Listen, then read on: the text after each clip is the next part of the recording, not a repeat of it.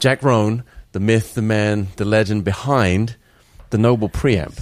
Am I one of the few guys who has these in a flight case? I don't know. Is this a common thing? Yeah, well, so I do now sell a case for it with a fitted foam, but you have the older, kind of more like the prototype. Do a review. So that was one of my first design. questions. Was this a prototype when you gave it to me? It was not intended to be. Ah, okay.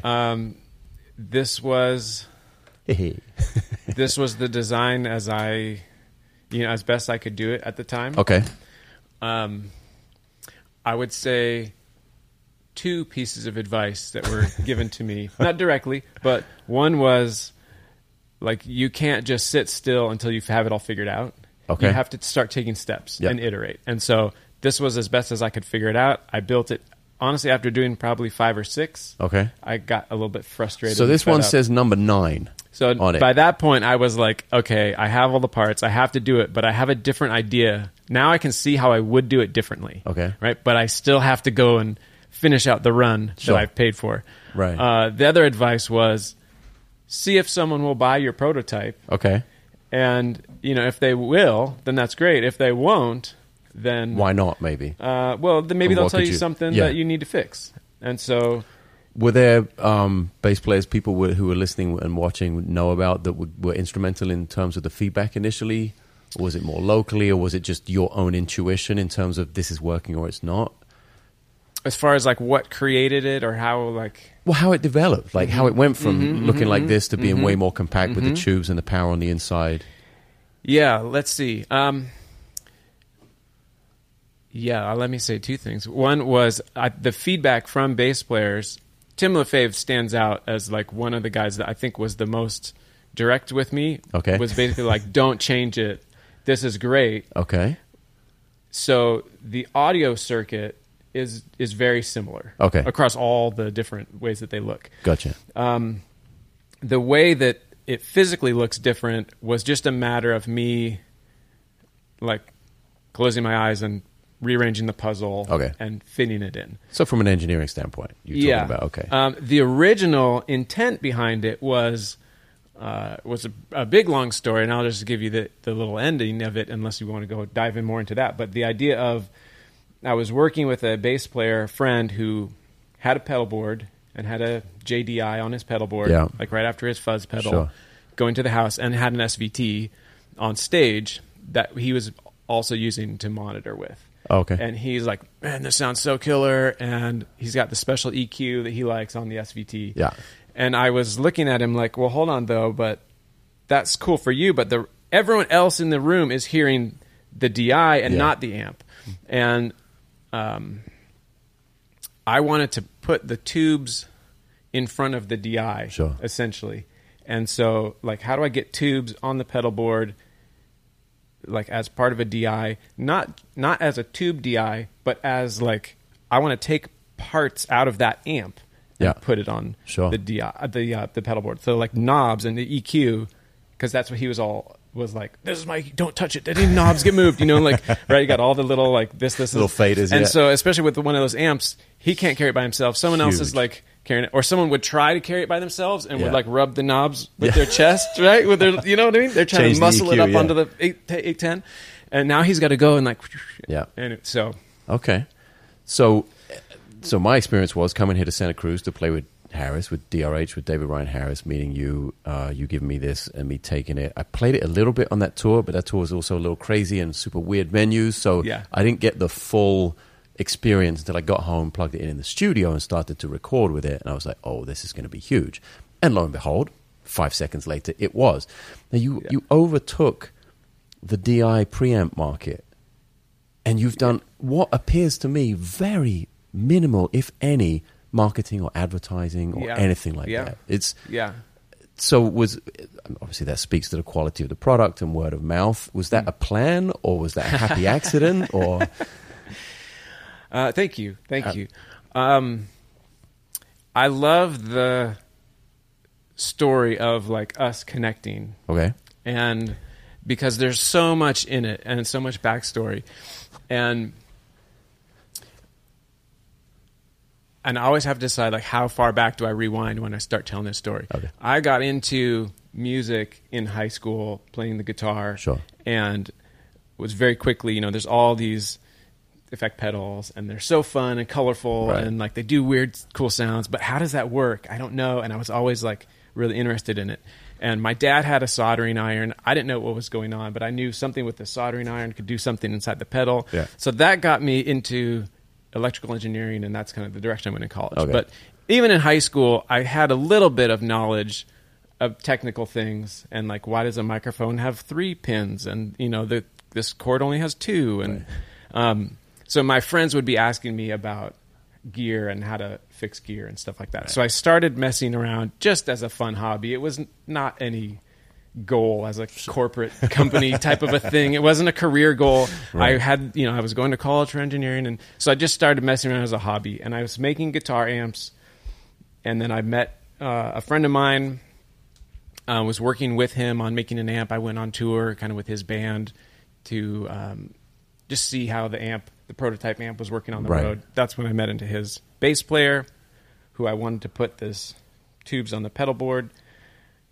But it was always just a fun hobby. Sure. Really. Yeah. And from time to time, they would get really excited of, like, dude, when are you quitting your job, man? Like, you got to go for it. And I was like, no, that's not at all in the plan. I actually, the model I think that I had at that time was my dad, who for him, his passion is archery. Okay. And so growing up, like every weekend, he's out at the archery range, like shooting a bunch of targets and going bow hunting and all this stuff. And there's just bows and arrows in every room of his house, like way more than one man needs, right? And so that was his thing. And he had a archery business. He's like a dealer for gear, archery gear, and business cards and everything. But it was just out of the house. Sure. And he, meanwhile, had this corporate career, and it was kind of, what do they call it? It's not a hobby. It was a professional hobby. Okay.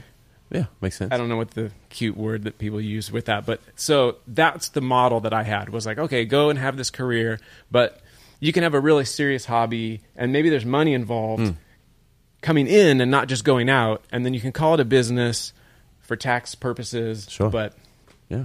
So that's what I was going for. Gotcha. That's what I was shooting for. And now this. And then when my friends were like, no, man, you're really good at this, then what I told them was, I don't want to be pushing it. I don't want to push something, because I'm an engineer. I'm not a salesperson. Right. And I didn't know what marketing was. Like at the time, I like marketing now. I like the idea of it. But, which is really, marketing is like creating that pull. Sure. Right. And so that I think is smart. I like that. But I didn't want to be trying to twist someone's arm to buy something. Right. And I think partly because of when I was in high school and my friends would come back from the music store with whatever new gear the guy thought that they needed or sold them, right? And then I'm like, no, you can't plug these two together. Right. And I was always the guy to like break the bad news to them of like, oh man, it's not that you got ripped off, but like you didn't know enough to have that conversation. And so probably need to return that. Okay.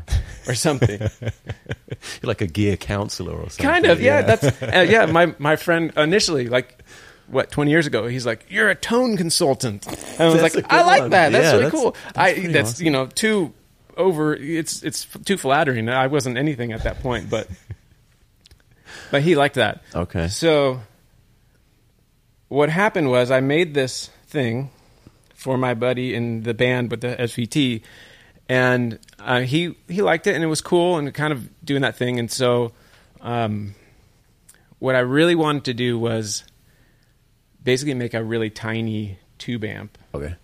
But just the preamp section of it. Sure. Right?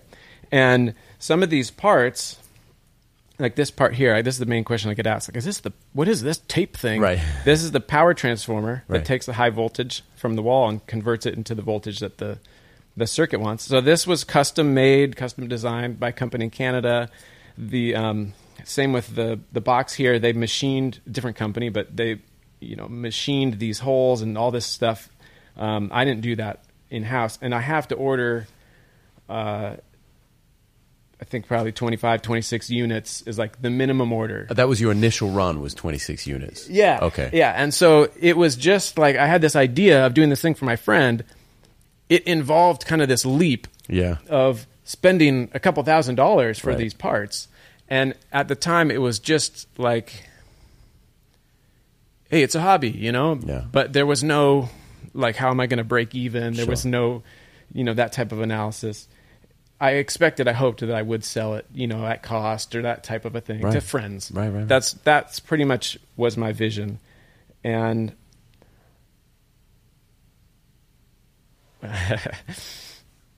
what happened was my parents were remodeling their kitchen. Okay.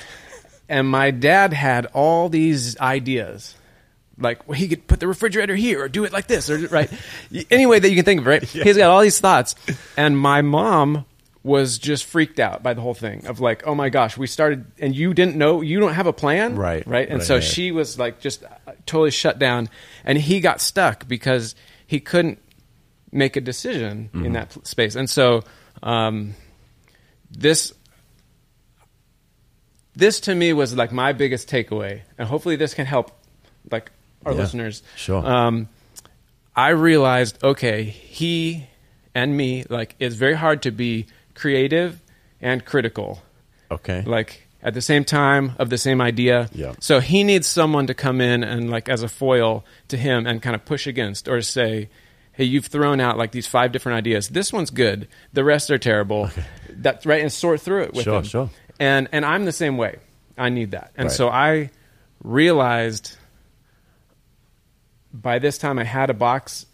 I had boxes of these parts in my garage. Okay. I was frustrated about it. I would just see dollar signs every time I looked at that box. I couldn't bring myself to throw it away because like that still is useful. Yeah. Meanwhile, like we've had 2 kids, moved 3 times, changed jobs. Like my life is going on that path that I thought it was going to. And I realized I needed some help in the same way of like someone helped me prune off these things that I started doing. Right. And I had a handful of friends that had loosely talked about Noble with, and I decided to formalize that and like, okay, you guys are going to be my advisory board. We're going to meet for drinks once a quarter. Yep. And they were going to help me like be critical or creative. Great. Everything. And one of the guys was Pat Chen. Okay. Who previously was with Mono Cases, and he told me at our first meeting, man, that bass DI, that's the best thing that you've done. Okay. And I was like, I had no idea. Like I was ready to scrap all those parts. Because you were focusing more on the guitar amps before, that's just what I felt like. I do play bass now, okay. But I came to it through being a guitar player. Sure. And so in the company of other bass players, I wouldn't identify as a bassist. Okay. Right. So I'm just like insecure about that, if you will. But as a guitarist, I feel like, I've played guitar, for a long time. So much more comfortable saying that. So I felt like I should go back into my lane, right, of guitar amps as a hobby and not do these pedal things. And he was like, nope, you're completely wrong, basically. Like, isn't it amazing how it's often the case, right? The one thing you think is, that's not it, is actually it. Yeah. It's unbelievable. Yeah. And I couldn't see it. Yeah. So, but he pointed it out. And then either at that same day or like at our next meeting, one of the other guys said, hey, there's this new thing, Instagram. You should be on it. Wow. I wanted to tag you on it, and you're not there because he was like, I want to tag one of your amps. And I was like, I'm not a social media guy. Like, I like people in real life. Yeah, absolutely. I'm the same. Through just like paging through, like, here's what everyone else did this weekend that's cooler than what I did. I don't like that. And so I didn't want to be even doing that at all. But he twisted my arm, was like, you need to do it for your business. Okay. Oh, okay. Well, that's a little different. So both of those things happened. Pat knew David Ryan Harris and was like, hey, David, we're going to be, you're in Santa Cruz, we're going to come over. So Pat was my connection. Okay. Not only did he tell me don't throw out those parts, but like double down on that. And then he knew people. Okay. And so then what I remember is like that night that we met, the first thing you did was like take a picture of it and put it on Instagram, and tag me. Yeah. And so by the time I got home, like stuff is happening on my phone, and I'm feeling like, man, it's this thing that I wasn't going to do in a way I wasn't going to do it. My buddies, fortunately, came, they knew. Right. And that's cool. And that's what happened. Okay. So I take none of the credit for it. Wow. But I had no idea Instagram was such an integral part. Right? Early doors. Okay. Yeah. And now we've come full circle. I've left all of that behind. I've ditched all social media. I'm completely back to zero, which is a really nice feeling. I'm sure. But it took 10 years to figure it out. Yeah. In fact, when was that? When did we? That was like 2014 or something, would it have been? That tour with Harris? I think it Santa was. Cruz, something like that. I think it probably was late 2014. And obviously, the logo and everything, you were Noble by then. Like, this thing was a thing by then. But how long before I met you had that whole process you just mentioned taken? So, it was 2005 that I, formalized the name and got the business license and probably had a website domain. But that was all guitar stuff until... It was just, it was guitar amps. Okay. And it was, again, the extent of my vision was, I know 10 guitar players. They all tell me they would buy an amp from me. Yeah. So I'll order 10 amp kits, basically. Nice. That's what I thought was going to be happening. That's not what happened. None of those guys bought amps from me, but I ended up making a bunch of these. Oh, so bastards. What? Yeah. And it got to the point where shortly after, again, because of my friend that told me what to do, and because of Instagram, people started finding me through Instagram. Right. And I still had another job right. at that. When we met, I still had a day job. And it... how long did it take to quit that job, if you have already? I presume you have. Oh, I have. Okay, yeah. Right. It was not long after that, actually. Okay. But, and even that is a really funny story. Go. Because... and I hope that this is, I want to share this because it's not something I ever thought would happen to me. Okay. Right? But it's something that I think could happen to anyone. Sure. And I think it's encouraging. I was off on this, employee as an engineer type of thing in the Silicon Valley. Oh, wow. What I thought my career, my life was supposed to be. Sure. And working for a company, it was small, a semiconductor company, publicly traded, some activist board members. Who's that guy? The billionaire that everyone loves to hate. They're all of them, but... which one? Larry Ellison? Right, which one? One of these guys. Pick a billionaire. That maybe I'll think of his name later. Anyway, he bought a block of shares. He wanted to have his candidates on the board, all this public turmoil. The stock price is too low. It should be higher. And so ended up changing out the leadership, bringing in new management. It was similar to Elon Musk with Twitter. It wasn't Elon Musk, but it was same type of thing. Like every other person was fired. Like gutting it. Yeah, in 3 months, the head count was reduced by half. And of course, the profits are, the profits hasn't changed, right? The income hasn't changed, but the expenses are gone. Yeah. So it just became such a toxic environment to be in. And I was feeling like this is not at all what I wanted. When I was in college, working on this stuff, it just seemed so good to have the job and and I didn't imagine it like this. And so, and I realized also that I was I had gotten sucked into it and had become unhealthy. Sure. I was just working too much, not seeing my family enough. I wasn't physically exercising. And so 2014 was going to be my year of health. And I was going to start nice. What do I want to do more of?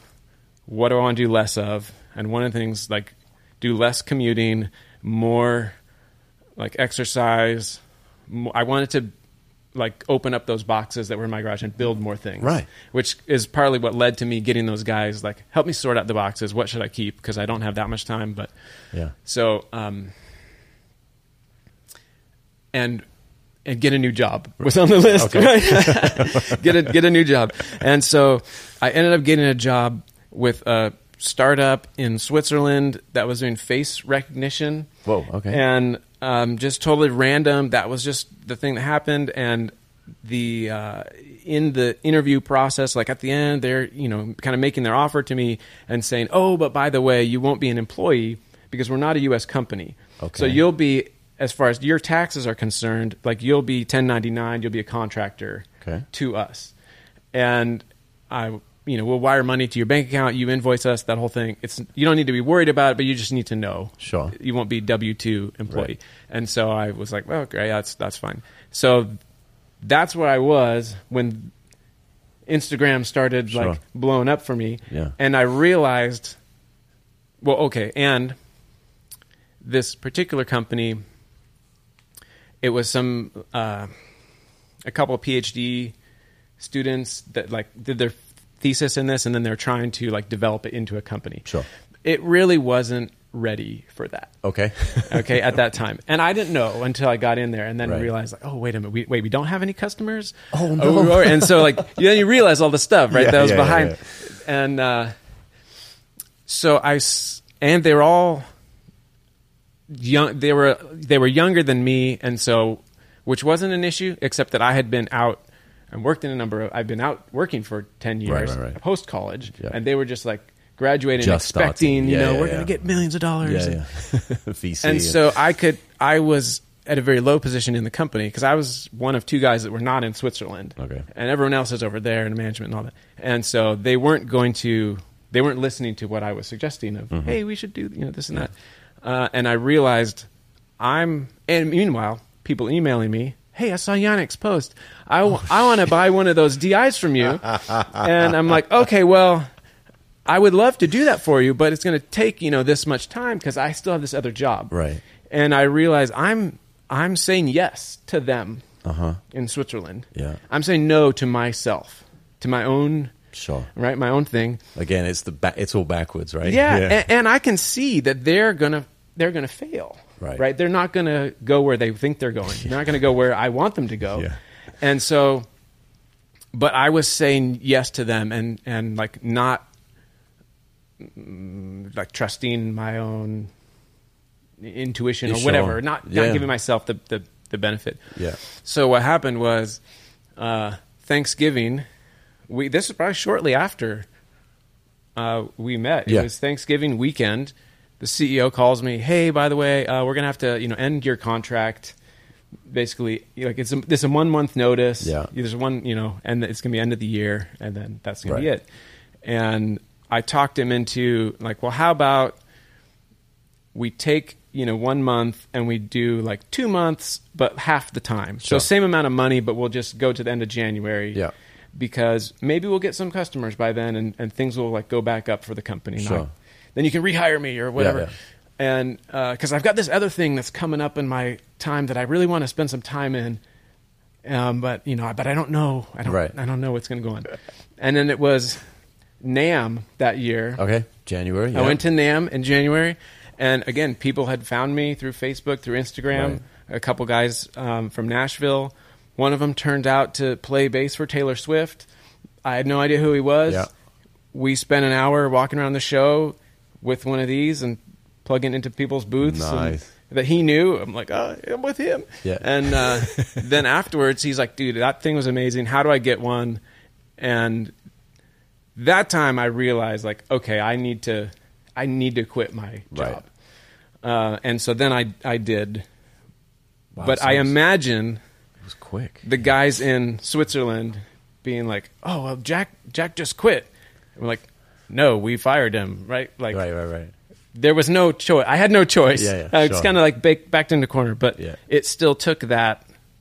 And I realized also that, like, by that time, I was self-employed. Right. So it wasn't like one day I had benefits and a salary, and the next day I was soldering in my garage with nothing. I had kind of this, which I didn't plan. Right. That but you had a transition period.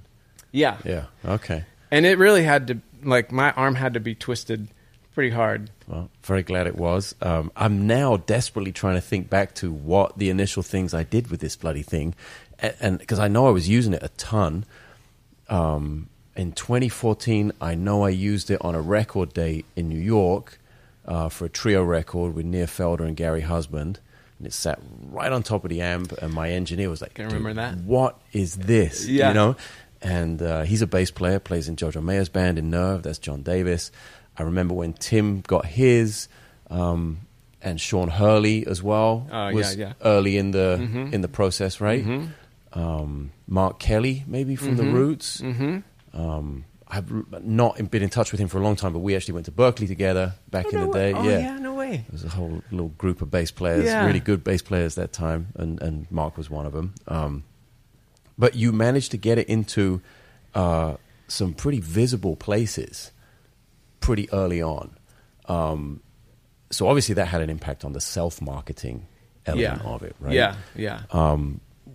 How, like, I've always been curious about... Well, first of all, I used to be the guy whose opening line was, I'm not a gear guy. 15 years ago, I had 3 pedals and just wasn't interested. Now I'm the fucking pedal guy on YouTube. With the walls of the storage lockers full of like hundreds of pedals. Well, me and Juan Alderete. Right. So kind of known for that shit. I'm always amazed, and you can tell me to get lost if you don't want to talk about this element of it, like the price, because I know that's a massive factor in this world. I'm always fascinated how the price comes around. Yeah. And I hear a lot of people, and it's not just this, there are pedals that are priced this way and far above, 3-4 times the amount. And there's the faction of Gear Forum people who are like, oh my God, who would ever pay that kind of money for it? Then there are the people who are grounded in reality who are like, well, it's actually worth it and I'd gladly pay that kind of money. How do you navigate that world? Because it's 2 really opposing ends of a very wide spectrum. Yeah. And you find your happy place, and there's you, and there's Caveman Audio, and Ready D. These are like a bunch of people who are not making cheap shit. Right. And you, do you have a back order now? Like, are you always pretty full with orders? Yeah, significantly. I've never not had people waiting. Okay. Which I don't love.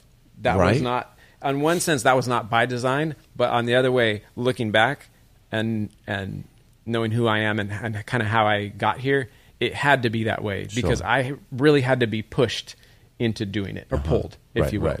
And so I was never building these things up and then trying to sell them. It was like I had this other job and enough people came and demanded and requested and was like, how can I... Or... initially, I don't know if it was even on the website to order, and people were just contacting me from your Instagram post or someone's post, Tim, and but once it was on the website and just emails would show up like so and so ordered so and so. I'm like, I don't even know these people. Right. They're buying this from me. I never met them. Right. So initially it was very hard for me to set the price because. I was not trying to make a business out of it. Sure. I was trying to just cover my costs, but I also really like building it. Sure. And so even today, I still I solder everything. I put it all together. Well, so that's time. That's the most valuable commodity we have is time. Yeah. So I understand. Like, and people have. I mean, especially like in the tech world, like people that I know, as soon as I had quit my other job and they're like, great, when are you going to, get a shop, hire a bunch of guys, outsource to China, whatever, like scale up, scale. And feeling like, no, that's not the vision in my head. Like I enjoy crafting something. Sure. And so I want to be the guy that has his hands on it as much as I can. Right. So that goes into that's one angle of the cost of it is like, okay, well I've got my rent is this much and so on. And so and how many can I make? This was the first time that I probably sat down and was like, okay, how much money do I need to make? How many can I make in a week? And then divide that and here's what I need to make on it. A lot of I'm still working with a number of the same suppliers that I initially started with. Okay. And they're in the United States. They're not manufacturing overseas. Right. So that's parts great. It's a different design now for this transform, but this is made in the USA. Yeah. The machining of the enclosure is still done by Hammond, who makes the enclosures. Yeah. So there is a cost of parts that is probably, and the numbers that I make, of course, is not. I'm not ordering 25 at a time anymore. Right. But it's still not multiple thousands. Right. Of type of thing. And so it's not a multi-million-dollar industry you've created, right? It's still... So I get some quantity break, but if you're able to, like a pedal that's small that you can order, the more units of it from a factory in China, then exactly. Yeah. So I don't really get to take advantage of those type of things. I have been... The problem that I've had occasionally has been... Like I have too many orders waiting, right? And people will tell me like, "Dude, you gotta raise your price. That's the only lever you have." Right? It is, yeah. And I feel really, or close sales, like close the store. I thought about that. I joked about that with my wife. Like, I'm just gonna take the website down, and she's you don't even have to take that. You just have to have a waiting list. Have people sign up, and then you blast them and say, "Hey, they're going on sale. There are 100 of them. Good luck." There you go. Yeah. Be there at 8:59 a.m. to get that 9 a.m. Yeah. I know a bunch of independent guys who do that. Drolo and Iron Ether and a bunch of small people who are just one person in a room making them. That's true. So they would build it up and then like, okay, batch of 100. Yeah. When they're gone, they're gone. Yeah. It's one way of doing it. I don't know, like it sounds like having orders outstanding is a stressor, or can be a little bit. It definitely is. I've largely, like, at this point now, I've acclimated to my success, if you will. I don't know. Own it, man. I feel like that's just how it is. Yeah. There's still a tension in me, though.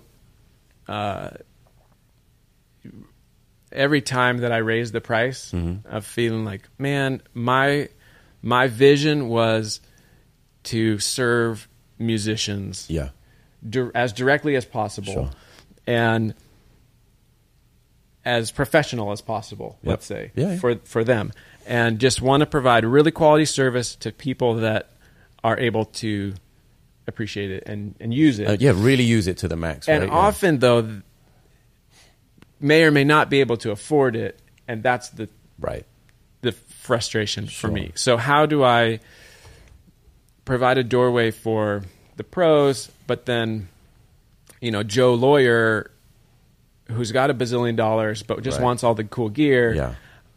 I don't want to say no to him either, but I don't want to he's not my market. I'm really working for the musician. So what has worked out is a waiting list. Do you know how many you've made? Do you have a ballpark?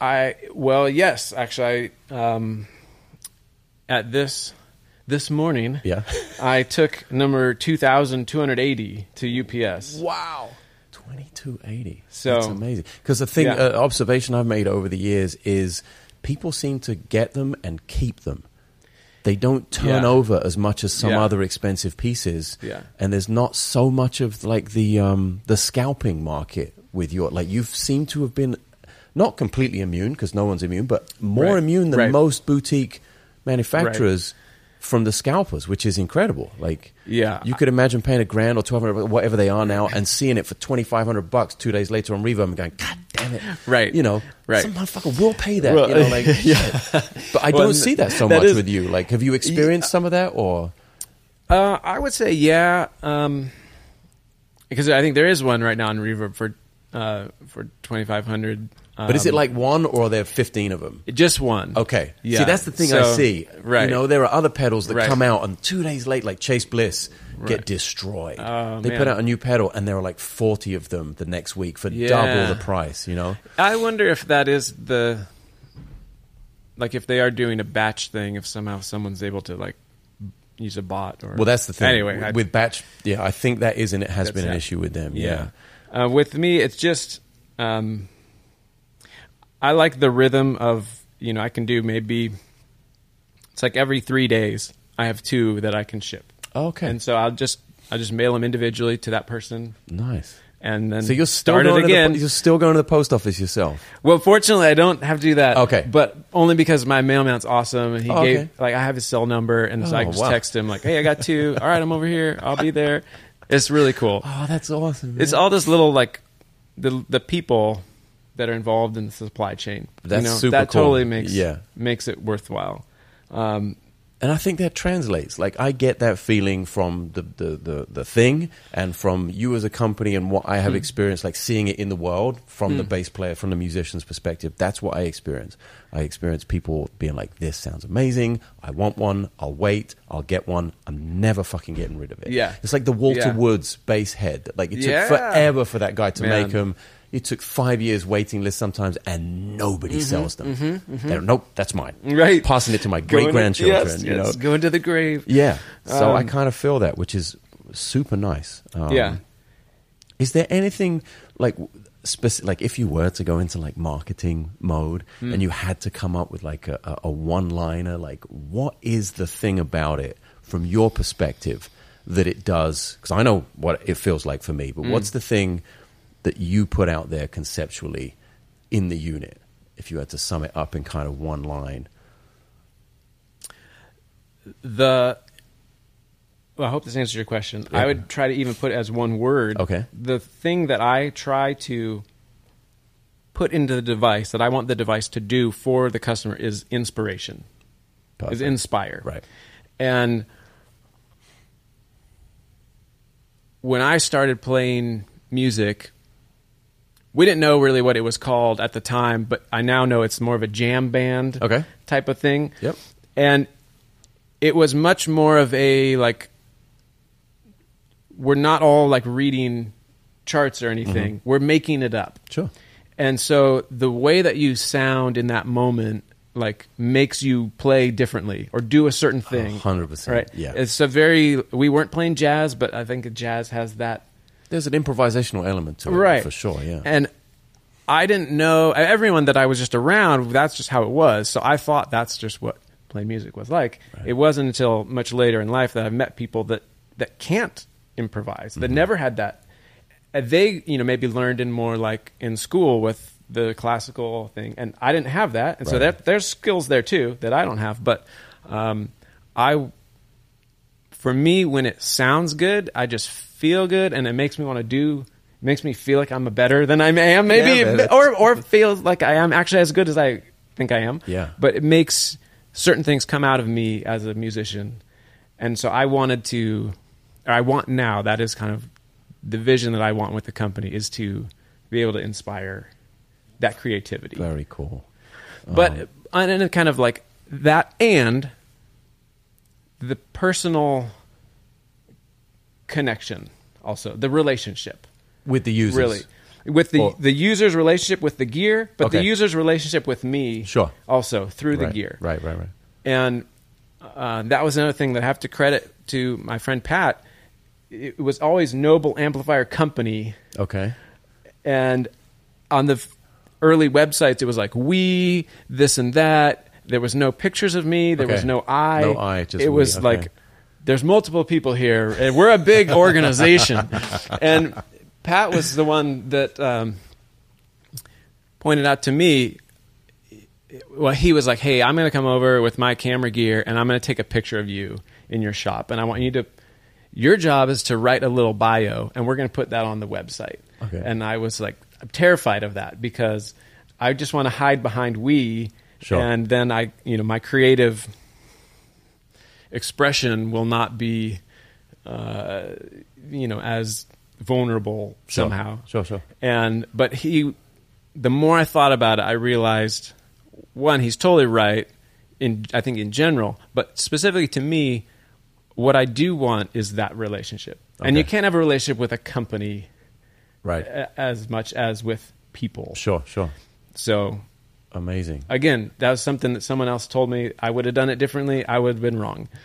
I mean, that's great, though, that you listened and you were open to it. I think that's like a testament to how it's ended up. And I know, like, personally for me, the way you described it is actually exactly the way I experience it. It is that thing that and I think it's more about you give yourself more credit for how good you are. in a non-egotistical way. It's not like, oh, suddenly I'm the baddest bass player in the world. It's just, shit, all these things are in there. Yeah, all these things can do this. Yes, I can do this. I've heard these things. They can come out of my instrument the way I hear them. It doesn't have to be mangled and sound shitty. You know, and preamp is like is such a personal thing as well, right? Like, full disclosure, this is not the only preamp I use or own, right? You know what I mean? It's a kind of an amazing flavor.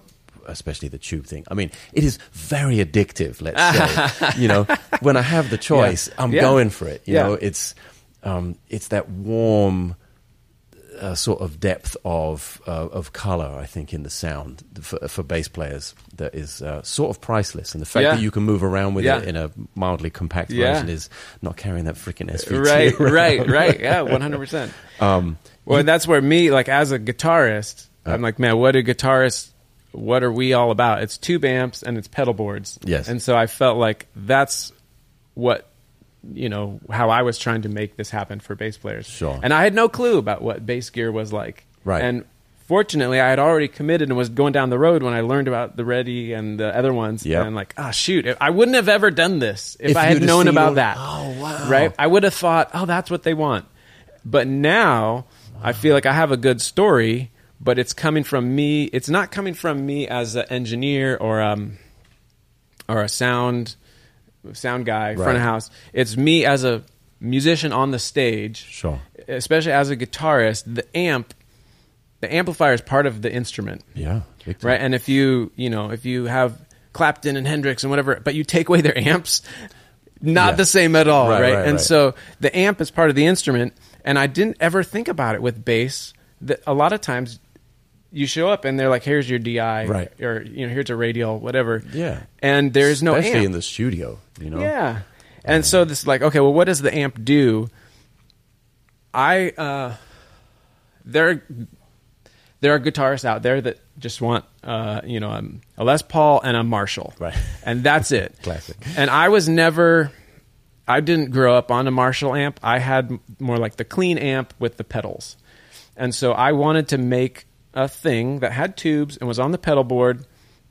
Not the original.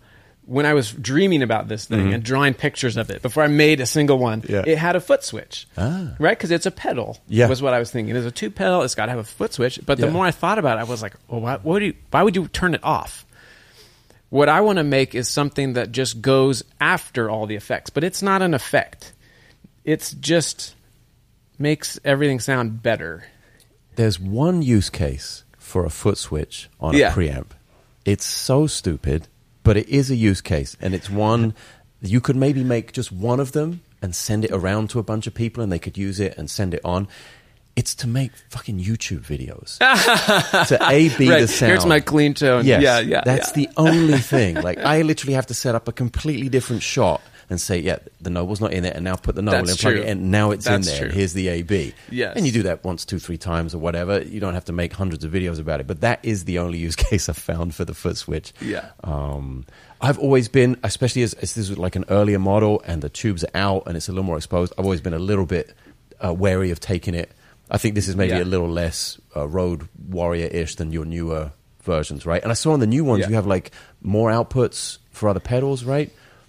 Like, yes. Like maybe 6 outputs? There's 6 now, 18 volts was a request early on. There is not 18 volts inside of the unit, so I can't bring that out to a thing. What I finally figured out was how to make a converter that takes 9 volts and it bumps it up to 18 volts. Gotcha. And I solder cables to it and then sell it as a cable. Ah, cool. Does that make sense? So that's available on your website That's now. on my website, awesome. And what I like about that is then I'm giving them a cable, and the end that's 18 volts is labeled with a little red tag that says 18 volts. Right. So then when you just have the end, you're like, okay, that one has to go over here. Right. And you know which one that is. Cool. And it's not like people have to send their units back to me to have 18 volts added to it. They can just buy that cable and use it if they want to.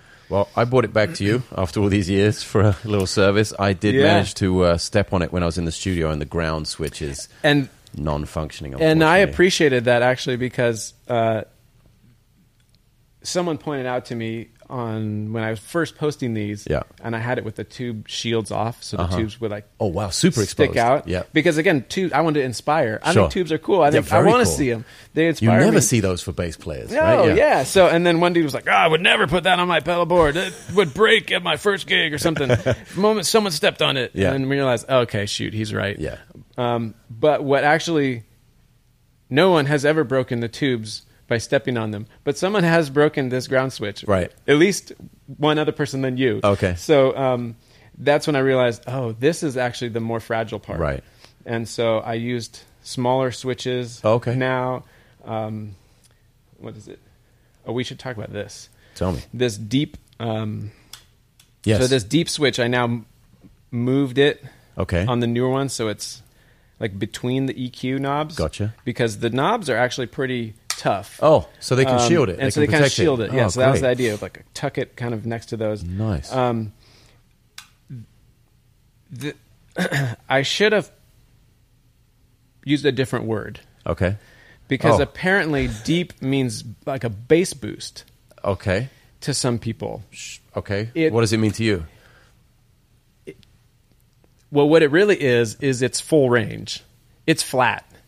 But it's just really wide bandwidth. Gotcha. Or if you turn it off, then it cuts the low end. Okay. So if you go not deep, then it's low cut. Okay. So deep, but does deep bypass the EQ or not? It doesn't bypass the EQ, but it's kind of after the EQ. Gotcha. I just wasn't sure.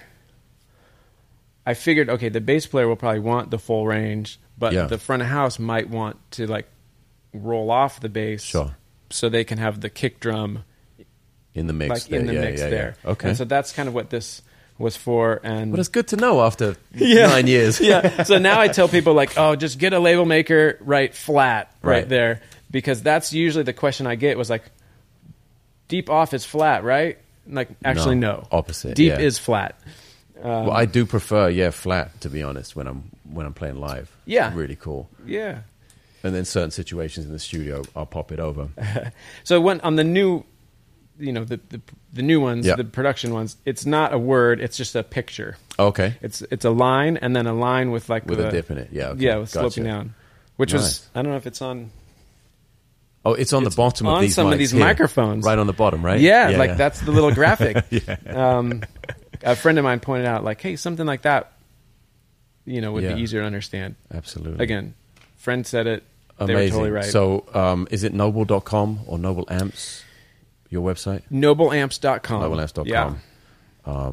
Dude, it's great to see you. I really appreciate you taking the time, Thank telling you. stories, my pleasure. and being able to reminisce about where it all started.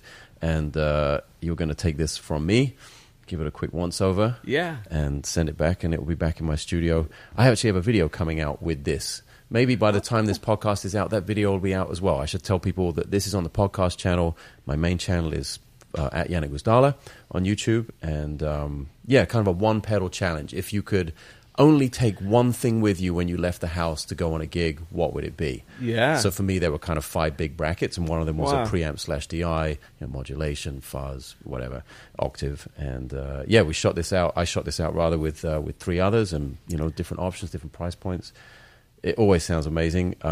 I know there are people drooling over it right now as they listen. And it's one of those things like, I am the pedal guy. I have a bunch of vintage stuff. And I always say, okay, do you really need a Sovtek Big Muff? They cost a fortune. No, you don't really. Like, this is actually one of the things I'd say, it's worth the wait. It's worth the money. As my track record of the internet will show, I've used it since the day you gave it to me. So this is not a marketing. This is not sponsored by Noble. Right. It really is one of those pieces that there's a reason there's only one on Reverb right now. And I really, the amount of scalping I see going on, I really very much appreciate the fact that people keep hold of these things and they respect it for what it is. So, dude, you're the man. Thanks for coming by. Oh, my pleasure. Yeah. Thank you. Yeah, man.